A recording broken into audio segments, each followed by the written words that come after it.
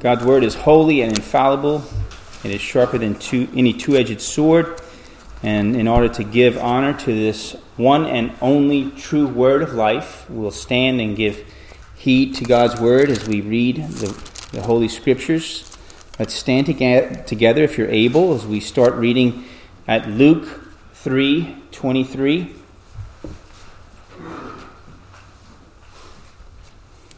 This is God's holy and infallible word. When he began his ministry, Jesus himself was about 30 years of age, being, as was supposed, the son of Joseph, the son of Eli, the son of Matthat, the son of Levi, the son of Melchi, the son of Jannai, the son of Joseph, the son of Mattathias, the son of Amos, the son of Nahum, the son of Helsi, the son of Nagai, the son of Maath, the son of Mattathias, the son of Simeon, the son of Josech, the son of Joda, the son of Joanan, the son of Risha, the son of Zerubbabel, the son of Shealtiel, the son of Neri, the son of Melchi, the son of Adai, the son of Kosam, the son of Elmadam, the son of the son of Joshua, the son of Eleazar, the son of Joram, the son of Matthat, the son of Levi, the son of Simeon, the son of Judah, the son of Joseph, the son of Jonam, the son of Eliakim, the son of Melai, the son of Mena, the son of Mattatha, the son of Nathan, the son of David, the son of Jesse, the son of Obed, the son of Boaz, the son of Salmon, the son of Nashon, the son of Abinadab, the son of Admin, the son of Ram, the son of Hezron, the son of Perez, the son of Judah, the son of Jacob, the son of Isaac, the son of Abraham, the son of Terah, the son of Nahor, the son of Serug, the son of Reu, the son of Peleg, the son of Hebor, the son of Selah, the son of Canaan, the son of Arphaxad, the son of Shem, the son of Noah, the son of Lamech, the son of Methuselah, the son of Enoch, the son of Jared, the son of Mahaliel, the son of Canaan, the son of Enosh, the son of Seth, the son of Adam, the son of God. Let's pray together. Help us, we ask, O Lord, that you would give us confidence, a greater assurance in your holy word, even through this passage of Scripture that we have read together. Help us, we pray, to see that unbroken lineage between Adam, the first man of creation, and the second Adam, the blessed Lord of our salvation. Help us, we ask, to receive your holy word. Bless us as we receive it, for we ask in Jesus' name. Amen. Please be seated.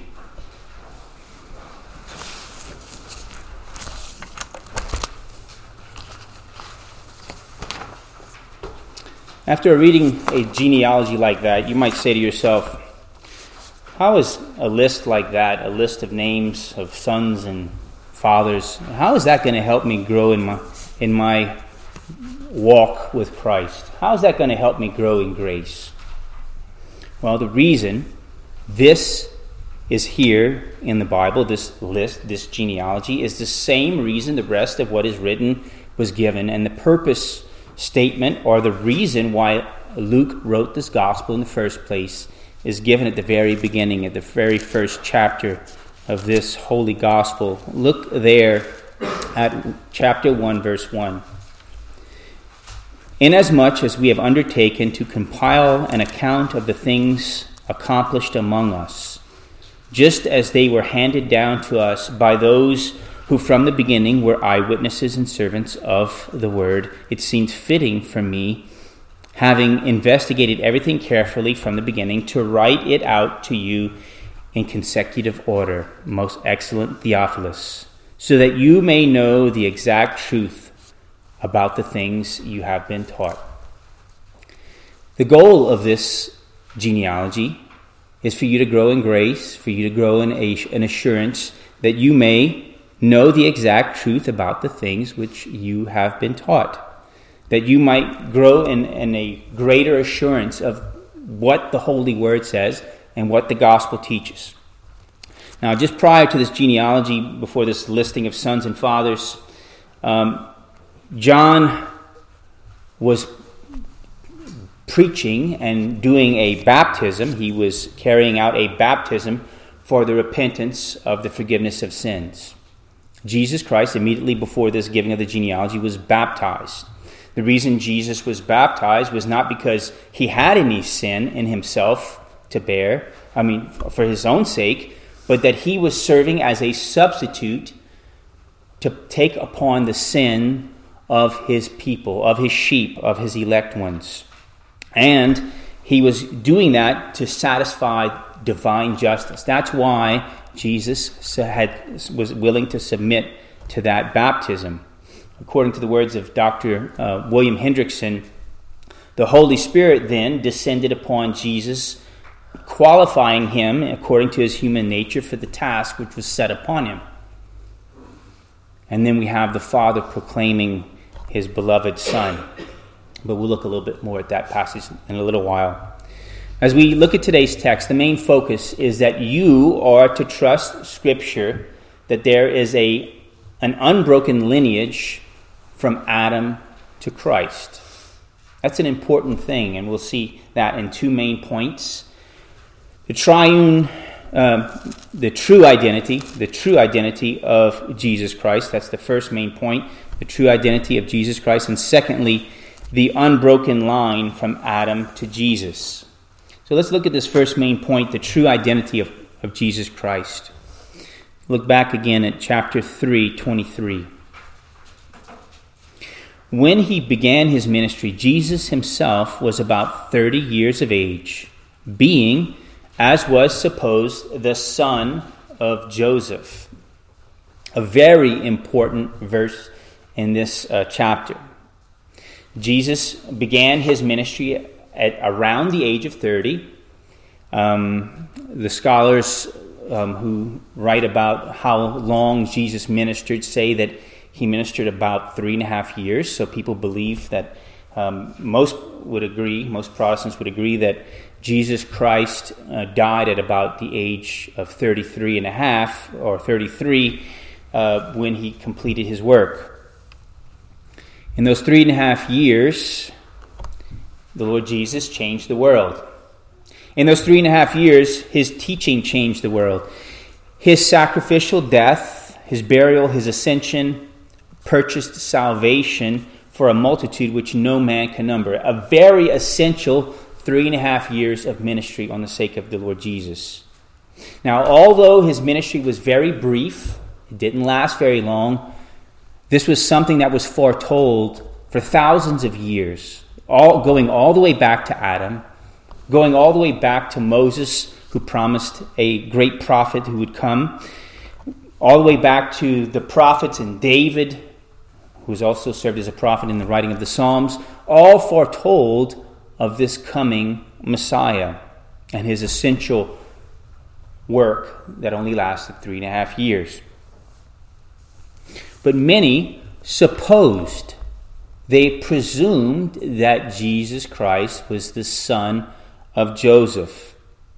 And Luke does point out in this gospel account, and he has already pointed out in this gospel account, the exact truth requiring what we should believe concerning the identity of who Jesus is. And he already did this. We'll look back at a couple of passages. Luke 1:31. Luke 1:31. The angel told Mary, "You shall name him Jesus." Verse 32.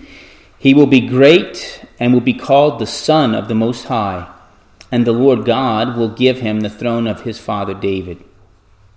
So then Mary asks and says, well, how can this happen since I'm a virgin? Verse 35, he says, "The Holy Spirit will come upon you, and the power of the Most High will overshadow you, and for that reason the Holy Child shall be called the Son of God." Now, the reason why we have so many people who wrongly presume that Jesus was the son of Joseph was that Mary treasured these things in her heart, and she didn't go around telling everyone what the angel had told her. she kept them to herself. But also we look at the baptism of Jesus, which is just before today's passage. And when Jesus takes upon himself this calling, this obligation as Messiah to bear the sins of his elect, the Father says, "This is my Son, in whom I am well pleased. You are my beloved Son, in whom I am well pleased." So God the Father speaks of Jesus as his beloved Son. But getting a little bit back to the genealogy, in our text, you look at chapter 3, verse 31, in this long listing. It mentions here that Jesus, although he was the son of Joseph by a covenantal legal sense, it says he was the son of David, also the son of Jesse, who was the son of Jesse. So Jesus Christ has a lineage legally by the covenant because of the headship of Joseph here as the head of the household, that he was considered a son of David by that lineage. Now, if you know your New Testament, son of David is a New Testament title for Messiah. When you read that someone calls Jesus son of David, have mercy on me, they're saying Messiah, Holy Christ of God, have mercy on me. So it's important to note that he's the son of David. So this covenantal connection between David, and also mentions here son of Judah, is also mentioned there in Revelation 5:5. So the elder in heaven says this concerning Jesus, that he is the Lion that is from the tribe of Judah, the root of David. Again, this testimony of the true identity of who Jesus Christ is, Son of David, Son of God, more so, as more important, is important. Now, who Jesus was as Messiah was proved furthermore in his great signs and wonders. So his identity is already established of who he is at the very beginning of this gospel account. But through his signs and wonders, it testifies that he is truly the Son of God. Through him, he cast out demons. Through him, he healed many. He healed the blind. He healed the deaf. He healed the lame. He healed those with seizures. He fed multitudes. He raised the dead. He did many signs and wonders, and that greatest of all signs was that death could not hold him, and he was raised from the dead on that third day, and he ascended into heaven. Which of the prophets ever rose from the dead and ascended into heaven in that fashion? Now, there are many Christians who look at who Jesus is, and they would say this: I believe that Jesus is my Savior. I believe that Jesus died for sinners such as me. But they might struggle at going back and saying that Jesus Christ is a descendant of a real, literal Adam in the book of Genesis. And that leads us to our second main point, the unbroken line from Adam to Jesus. Look at the end of verse 33 to the end of the chapter. Again, this is in a covenantal legal sense with Joseph as his legal head or father of the household. Speaking of Jesus, the son of Judah, the son of Jacob, the son of Isaac, the son of Abraham, the son of Terah, the son of Nahor, the son of Serug, the son of Reu, the son of Peleg, the son of Heber, the son of Shelah, the son of Canaan, the son of Arphaxad, the son of Shem, the son of Noah, the son of Lamech, the son of Methuselah, the son of Enoch, the son of Jared, the son of Mahalalel, the son of Canaan, the son of Enosh, the son of Seth, the son of Adam, the son of God. It's important to know that Jesus carries a lineage that goes all the way back, yes, to even a historical Adam. But before we go there, let's work our way back a little bit from the prior verses. We already mentioned that he was of the tribe of Judah. He was the Lion of the tribe of Judah from Revelation 5:5. But here it says he's the son of Abraham. As the son of Abraham, you remember the promise was made to Abraham, in your seed all the nations of the earth shall be blessed. Genesis 22:18. Galatians 3 points out that the promises were spoken to Abraham and to his seed. He does not say, and to seeds, as referring to many, but rather to one, and to your seed, that is Christ. It's important to know that Jesus, in verse 34 of today's text, is considered a son of Abraham. But keep this in mind.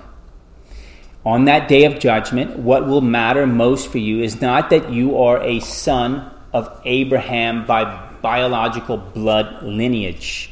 What matters is that you are a son of Abraham in a spiritual, vital sense, having that spiritual link to Abraham.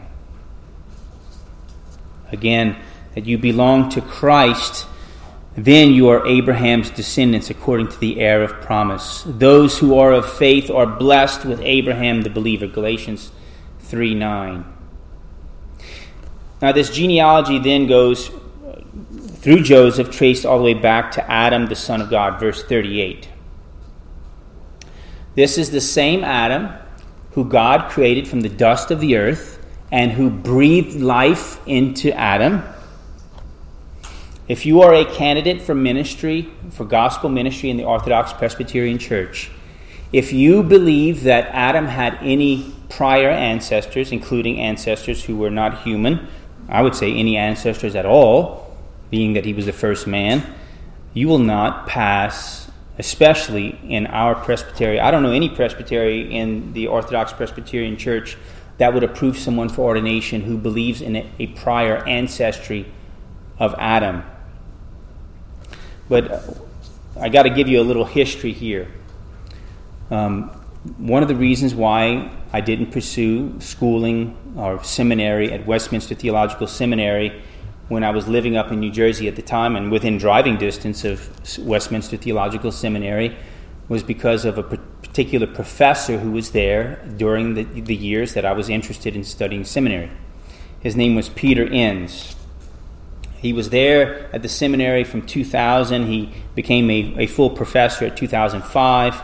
But there was already a big stir of what was going on even in the year 2000, 2001.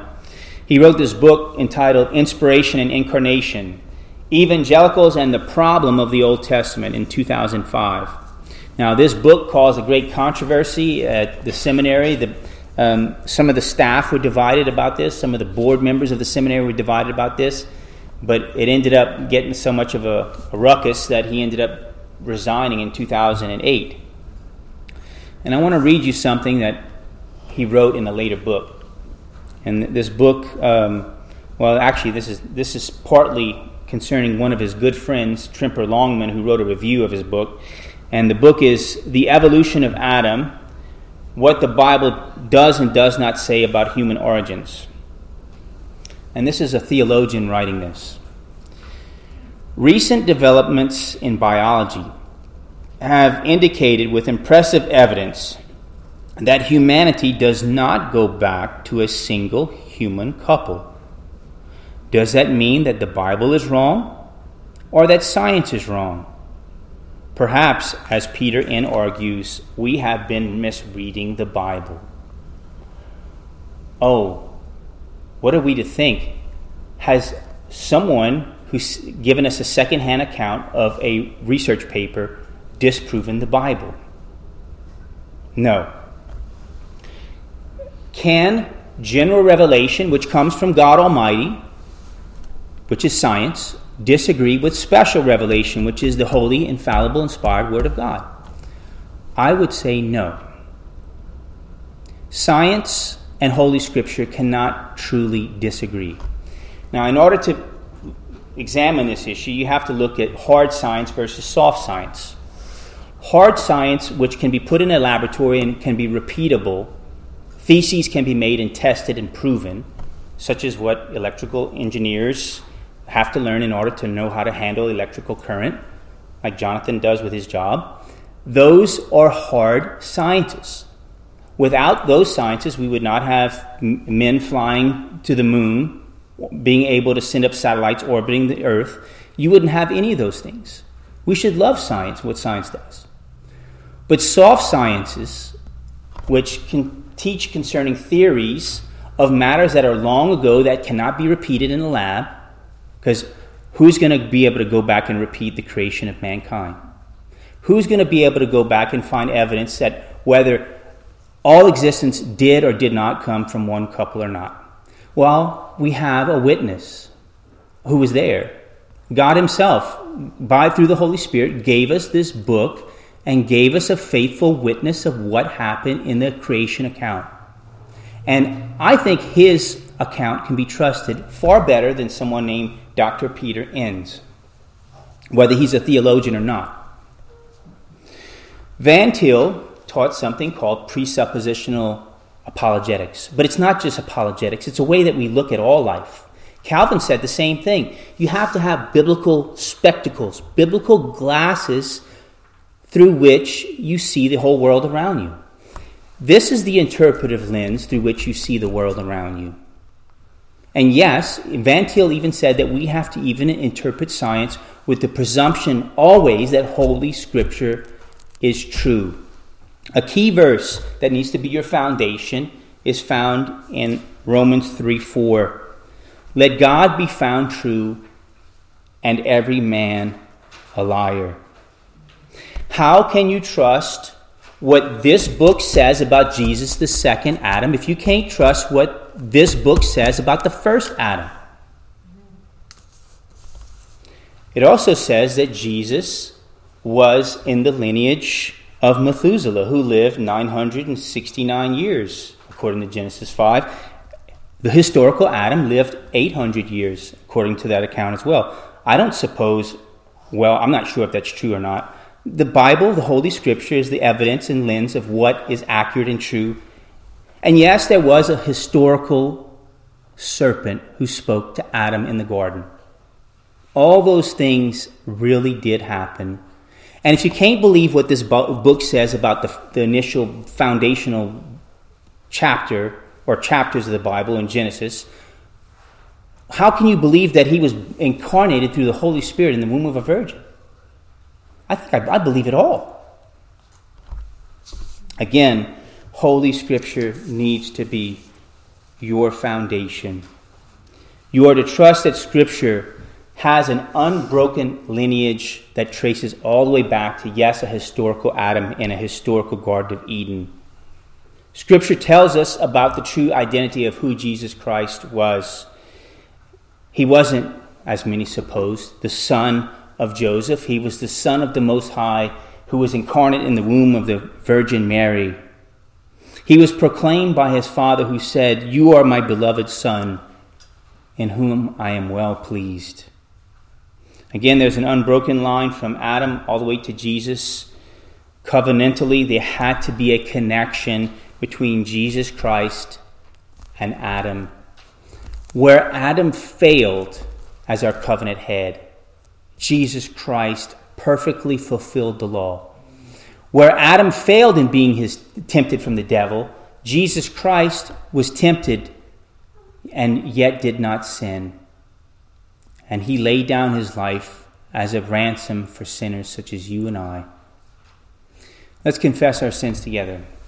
Let's pray. Oh, Father, we do confess that we are sinners justly deserving your displeasure, but we thank you for the holy gospel that you gave Jesus, your only begotten Son, as that second Adam, as that one who perfectly obeyed your holy word, who died for sinners such as us. And we pray that you would help us to embrace him by faith. Not only embrace him for a moment and to speak words of faith or to make a profession, but help us, we pray, to live not for ourselves, but for him who died for us and was raised for the dead for us. Him who bore the awful load for us. Forgive us of our sins of unbelief, and Lord, help us, we pray, to grow more and more in our assurance of your holy word as the absolute truth that you have given unto us. For we ask all these things in the name of Jesus our Lord. Amen. For our concluding hymn of dedication, let's turn to 378. Look, ye saints, the sight is glorious. Let's stand and sing 378.